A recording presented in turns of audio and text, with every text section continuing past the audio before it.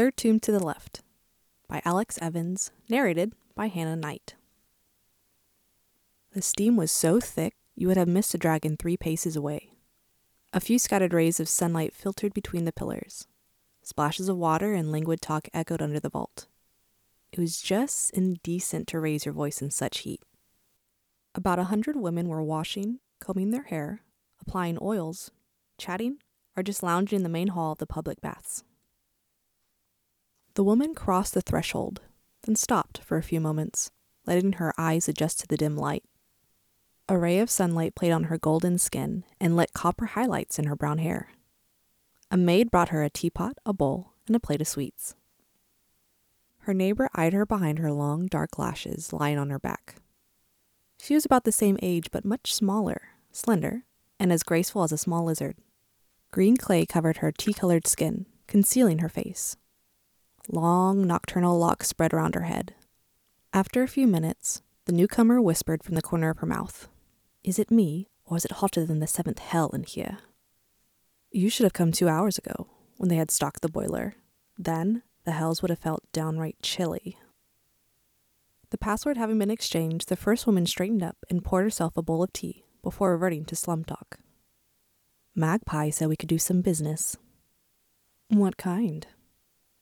"Well, he must have told you. I want to get into a tomb." "Sure, but what's in it for me there?" "I'm a thief, not a grave rat." This last sentence was tinged with disdain, but the first woman went on, unfazed. "That tomb is located under the palace of a very wealthy money changer who knows nothing of the catacombs beneath his home. Word is you have previously visited his place several times. I just need you to get us in, my client and me." "Your client? Who?" "A scribe from the Red Island." "Why does he want to go down there?"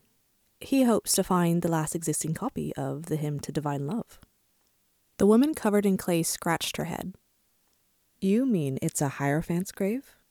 I already keep clear of graves, so one with a holy baggage." "My client is willing to pay 2,000 ronals." 2,000? Uh-huh. That deserves consideration." She sat up and poured herself a bowl of tea. "For this amount, plus expenses, I would be up for it. If I don't have to go any further than the tomb's door. Have to be paid in advance, of course." "Sounds reasonable. I'll send it the usual way." "Good. Tell your client to get ready for the last day of the monsoon." The tall woman stood up gracefully and glanced at the other one. "I knew we'd come to an agreement. May your business be prosperous, Quicksilver." The latter replied with a curt nod. "May the god of thieves watch over yours, Golden Snake." She spotted an empty marble bench and lay down with the false indolence of a snake. The rendezvous overlooked one of the city's most exclusive squares. Its marble terrace was shaded by potted palms and oriented so that the sea breeze blew over it constantly.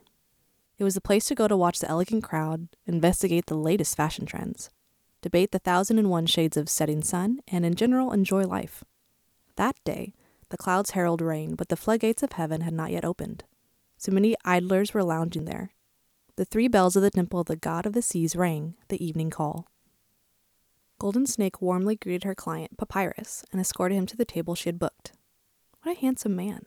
Refined and courteous, she thought again, pushing her way between the elegant ladies and the distinguished gentlemen.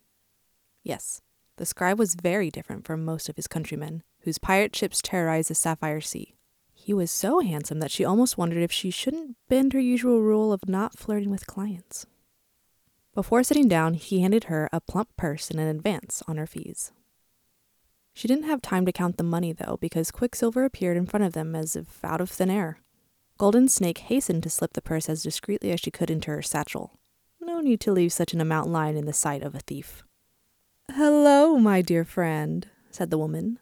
Then she gave the scribe a smile a little too sparkling for Golden Snake's liking.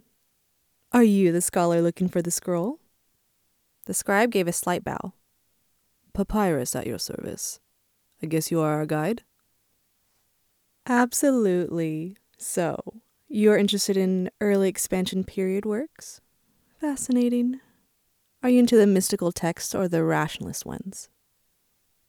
We have to go, snapped Golden Snake. Not yet, Quicksilver purred, fluttering her long eyelashes.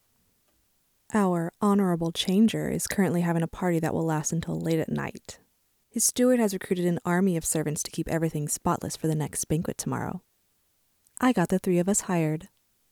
We will be able to enter the commons and then access the entrance to the catacombs. I brought simple clothes to disguise us as day laborers. Rest assured, they are clean and will not offend your sense of smell. I hope they will be your size. She smiled again, eyeing the scribe. Golden Snake took the clothes with a frown while Quicksilver sat down and poured herself a bowl of tea, her gaze still on Papyrus. Obviously, she was too taken with him. Golden Snake had to use all her willpower to remember that strong emotions in business didn't mix. She was a tomb raider running a serious business, not a teenager drowning in her humors. People like Quicksilver could behave like that. A barbarian and a thief. Barbarians were driven by their baser instincts. Thieves were uneducated plebeians. Grave robbers, on the other hand, were the slums aristocrats, versed in literature, ancient languages, and esoteric sciences. People with whom a scribe could have a meaningful conversation. Totally unaware of that major difference, Quicksilver was still chattering. Are you attached to the Temple of the God of Trade? Yes. To the ancient text section. When my masters learned of the existence of this tomb, they did some research and concluded that it was the Blue Hierophant's. Who was he? I've never heard of him. Me neither, I admit. I don't have the extensive knowledge that priests have, but they provide me with a description of the location as well as detailed instructions on what to do. Interesting. I would like to know. It's rude to question clients, snapped Golden Snake. You're absolutely right. What was I thinking? We mustn't make our guests uncomfortable. Have you had time to visit the city and see some shows? The play, It's Always the Same Story, at the small amphitheater. At the Temple of the Rain God, they are about to start the Mysteries of Fertility. I can take you there if you want. Golden Snake managed to keep a straight face. This upstart was trying to present herself as an educated woman. She had vaguely heard that Quicksilver had once served a great wizard, but many thieves made up a past that was far more glamorous than reality. We should go, she said more sharply than she intended. It's a long journey to the Change's Palace. Sure, but there's no rush. If we get there too early, we'll be noticed. To mark her opinion, Quicksilver motioned for the waiter to bring them more tea. Once inside, how do you plan to access the catacombs? Papyrus asked. The thief smiled, pleased to have piqued his interest. It's very simple. The entrance is a trapdoor hidden in the floor of one of the tool sheds. We'll enter with the day laborers at the height of the crowd and slip into it. Is it guarded? As Golden Snake has no doubt told you, very few people know about this passage and none among the ordinary citizens of the city. Furthermore, the outbuildings are poorly guarded for a thief of my caliber. The part where Glorious, the master of the place, lives, on the other hand, is like a fortress. She broke off when she saw the waiter returning with a tray. Once he left, she poured tea as elegantly as a lady in the best society, before resuming. Once we have passed the trapdoor, we'll be in the dark, so you should be prepared for what lies ahead. A narrow, slippery, and steep staircase of 23 steps. That must be counted, not to miss one. The staircase leads to a passage, and I'm afraid you'll have to stoop to walk through it. After about 20 paces, you will come to a higher and wider stretch, then a junction of several galleries. Then, it'll be up to Golden Snake to guide us, as I've never ventured farther into the catacombs. Yet you speak of them as if you knew them intimately. Only a small portion. The whole old city is crisscrossed by a network of more or less interesting underground passages. By the way, how are you going to open the tomb in such a short time? Did you bring any tools? The scribe proudly held up a long roll of silk. My masters gave me a series of magic spells. I will read them at the appropriate time. Quicksilver made a slight frown. I don't like the idea of doing magic down there. This can have unpredictable side effects.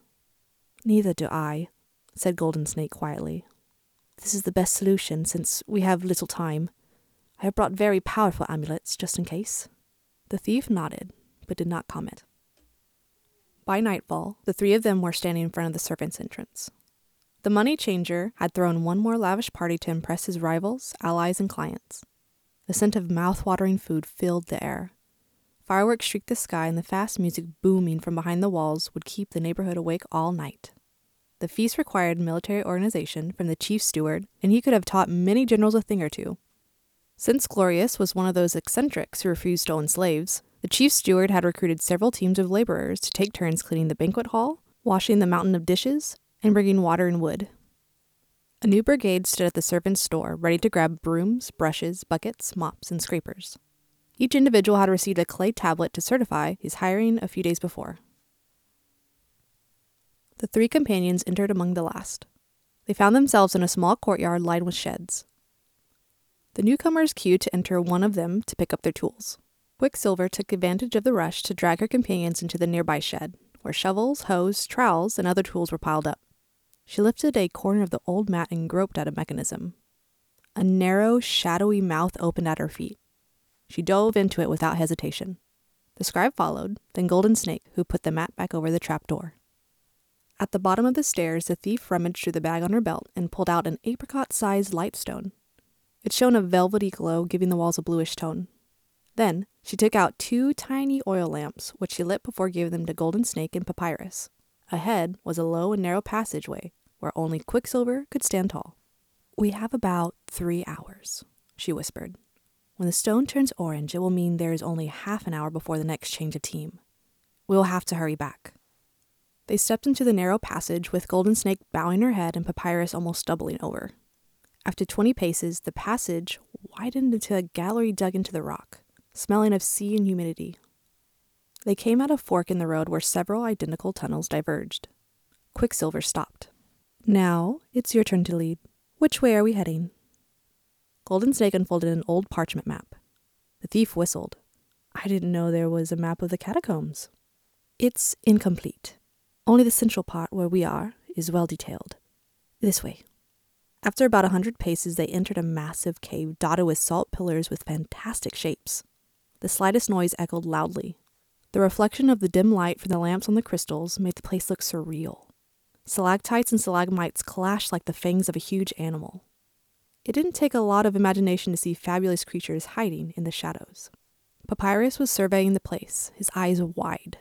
Quicksilver was casting suspicious glances, but Golden Snake was too blasé to be sensitive to the atmosphere. She just checked her map again. "Let's see. Turn left after the stone in the shape of a salamander. Here."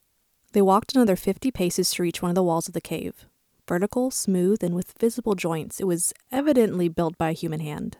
As they came near, the outline of several doors closed by stone slabs became visible. Each was 8 feet high and 4 wide, with no marking. "Did you say third tomb, Master Papyrus?" asked Golden Snake. "Indeed." The scribe pointed to the third slab. "It should be this one." He cleared his throat. "I will proceed to read the tomb opening incantation. It would be prudent to step back." Quicksilver scratched her head. "Are you sure it's here? There's no name, no symbol." "This, in order not to attract grave robbers, no doubt." He took the roll of silk from his satchel and intoned a long and convoluted phrase in High Attalian. At the last word, the slab started to vibrate with a loud rumble, then crashed to the ground in a cloud of dust. Behind was the entrance to a small room with walls covered with inscriptions. Golden Snake entered cautiously, followed by her client. She recognized the writing even though she could not decipher it. The letters took the shape of plants and were arranged in a series of garlands. Calligraphs. She did not expect to find one of their tombs under the city. These peaceful, highly spiritual people whose tombs contained neither precious objects nor traps against looters had lived a good 100 leagues to the north. As for Quicksilver, she crouched down outside, right in front of the threshold. Golden Snake shook her head. "You really don't want to come in?" "No. I warned you. I'm against looting graves." "Sure. You prefer to rob living people. My religion commands me to respect the dead. They can be far more dangerous to steal from. Come on. The calligraphs never set traps in their graves. So, why this warning written in large letters on the wall opposite the door? Do not go any further, for a curse worse than death awaits you in these walls. This is just the usual formula to scare off thieves. Golden Snake's tone was slightly more puzzled than she had wished. She did not expect to see her new partner decipher the calligraph. Maybe the thief was pretending? Anyway, we are protected by the amulets, she added confidently. If you say so. After all, you are the grave expert. Papyrus took a few steps towards the walls.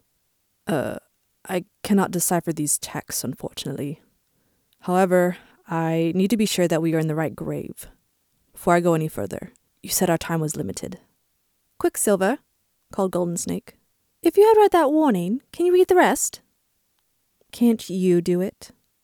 She shook her head, a little embarrassed. No. I thought the Great Golden Snake can read all language past and present, from the square ideoglyphic to the curvilinear naviform. Not the calligraphic. It has been dead for a long, long time, and the graves contain nothing of interest. No, Quicksilver replied sarcastically. Just a few moldy papyri. Look, can you do us this favor? Unfortunately, I can't see the letters from here. You just have to come in, come on. This is only the first antechamber. There must be at least 2 more before we get to the funeral room. This requires a little extra payment. Golden Snake swore. Much more diplomatically, the scribe threw her a purse. Its melodious tinkling echoed on the walls. Good, said Quicksilver, crossing the threshold. Here is what is written. This is the tomb of the blue Hierophant. We are in the right place. Teeth clenched, Golden Snake led this client into the second chamber. She would never do business with this pretentious and greedy upstart again. Don't forget to return. You have 1 hour, said the thief. She crouched down on the floor without paying them any more attention and began to examine the other inscriptions that ran along the walls. The next 2 rooms turned out to be as empty as the first, not the slightest little trinket, and the walls were devoid of any inscription. Indeed, the calligraph's culture was too spiritual for her tastes. Golden Snake was beginning to doubt they would find a book in that grave. If there ever had been one, it would probably be unreadable. The 4th room was taller than the first 3, square, and about 20 paces wide. Like the previous one, it was empty, except for the big rectangular stone sarcophagus standing in the center. No ornament, no inscription brightened its surface. Here we are, Papyrus whispered, his voice shaking. She made an indulgent smile. A walk in the catacombs must have been a great adventure for him. He took out his silk scroll again to recite the incantation for the opening of the sarcophagus. This time, the lid cracked like thunder and slid to one side, then fell to the floor with another crash. They went to look inside. At the bottom lay a mummy shriveled by centuries. This was a little surprising, as the beliefs of the time did not recommend this process. The shroud and bandages once covering it had crumbled to dust. A simple, large round stone lay at its feet. Golden Snake carefully scanned the inside. There was no scroll, nor was there any indication of hidden compartment. Well, Master Papyrus, I'm afraid. The scribe paid her no attention. He was still leaning over the sarcophagus, muttering something and pouring a dark liquid from a tiny vial into the mummy's half-open mouth. A familiar smell tickled her nostrils and sent waves of panic to her fingertips. The necromantic potion. She threw herself at Papyrus, trying to snatch the vial. What remained of the liquid fell on the stone, which made a hiss. The scribe pushed her back with surprising strength, and she fell on her bottom in the dust. What are you doing? I resurrected the first necromancer, our revered master, the one who will bring back the empire of the dead. He was cut off by a scraping noise. The mummy's parched body was standing up, its eyes wide open, yellow and shining, and stared at them. It stepped over the edge of the sarcophagus and turned slowly towards Papyrus, who fell to his knees. Revered master, we have found you after so many centuries. The mummy walked past Golden Snake and stopped, its attention fixed on the scribe. Its foot rested near her oil lamp. It was lying on the ground, but it's still making a little flame. Fire! The purifying fire, one of the few things that could destroy a resurrected mummy. She grabbed it and brought the flame to the bony legs of the living dead. The millennial resins imbibing it caught fire immediately. The mummy turned into a torch under the horrified gaze of the scribe. Golden Snake shot up to her feet. Taking advantage of his inattention, she plunged her long knife into his belly. He collapsed without a word. Soon, all that was left on the ground was a bloody corpse and charred debris. She heaved a long sigh. Perhaps she had lacked judgment in this matter, but hey, these were the risks of the job, and all was well that ended well. She took a step towards the door. A noise made her whirl around. Papyrus was standing by the sarcophagus and smiling at her with all his teeth. Black blood dripped from his wound and his eyes gleamed like two flames. I am hungry. You have come just in time to quench my millennial hunger. This worshipper has thought of everything. The fire destroyed my body, but it could not destroy my soul. Golden Snake leapt for the door, but the undead was faster. He threw his arms around her and grabbed her neck. She managed to free her cocked arm and plunged her knife into his side. The blade sank to the hilt without the slightest effect. She kicked desperately, but he clenched her throat. She was choking. The stars were swimming in front of her eyes. The pressure abruptly disappeared. The necromancer's arms dropped and he sagged to the ground. She collapsed on top of him, eagerly gulping air. Quicksilver's quivering voice rose 2 rooms away. Golden Snake? Are you here? She stood up and painfully croaked. Yeah. What happened? This papyrus resurrected a mummy. I burned it and killed the bastard, but the mummy spirit took possession of his corpse. And now it looks like they're both dead for good. But I don't know why. Ah, yes indeed. To her surprise, she saw the grave-avoiding thief walk into the room.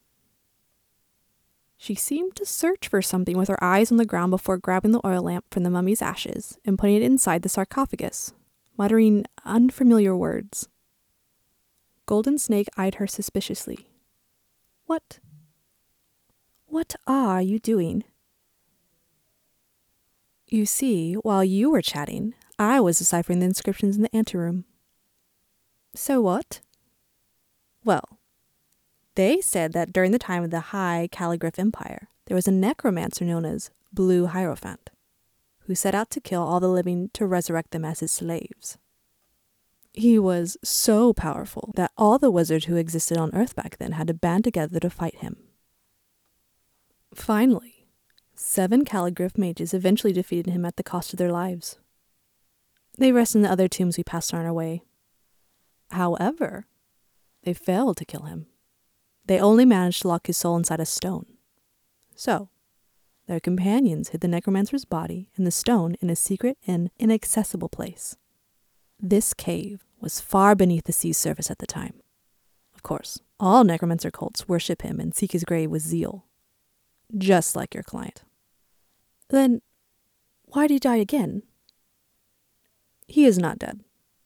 On the wall was written the spell to capture his soul again, just in case. I read it, and it was locked in the first object that was nearby, the lamp. Dead languages sometimes have their uses. Golden Snake shook her head. How come you can read calligraph? Quicksilver dusted her hands. Let's say I worked for a mage in a previous life. All that business stealing grimoires from competitors. I learned a thing or two. But we have wasted enough time. Let's get out. Swallowing her pride, Golden Snake uttered, Thank you. I'm grateful. You saved my life. The thief smirked. You're welcome. She lifted her lightstone and headed for the door. By the way, this papyrus is not going to pay me for the rest of my fees. Business is business, dear. Apart from your gratitude, you owe me 1,000 ronals. Golden Snake almost choked. She hoped wholeheartedly that Quicksilver had not paid attention to the purse Papyrus had given her at the rendezvous. She managed to answer evenly as they left the burial chamber. It's going to be a bit difficult right now. I wouldn't be paid either. There was a short pause. Golden Snake glanced furtively at the thief, but it was too dark to see the expression on her face. All you have to do is sell the necromancer's grimoires, which are hidden under this stone, Quicksilver offered. It will largely recoup your losses and mine. She pointed to a paving slab near the threshold of the next room. Golden Snake squatted and peered over it. Indeed, its outline seemed slightly more rounded than those of the others, and there was even a tiny gap between it and the neighboring slabs. For the first time, there would be something to loot from a calligraph's tomb. A necromancer's cursed grimoires must be worth way more than 1,000 ronals. Puzzled, she looked at her partner. Did you read that on the wall too? There was a hint about it. Then a series of puzzles to determine the precise location. She would have to reconsider her stance on some thieves. And are you suggesting looting a grave? I thought you were against it. The thief's face split into a smile. Technically, you are going to loot it, not me. Then you'll sell the grimoires and give me back my 1,000 ronals. That was pretty hypocritical, but what the heck. Golden Snake took a trowel from her bag and slipped it into the gap between the slab and the nearby stone, trying to pry it away. She did not hear the trap click until it was too late. The ground vanished under her feet and she fell before painfully making contact with another stone floor. She jumped to her feet, too scared to feel the pain in her ribs, and looked around in bewilderment. She was in a room no larger than a cell. Quicksilver was peering from the ceiling 10 feet above, her smiling face bathed in the glow of the lightstone. As you said, the calligraphs did not set traps in their tombs. However, they made an exception for the blue hierophant. I think I have a rope here. So, about my 1,000 ronals. With a deep sigh, Golden Snake opened her satchel.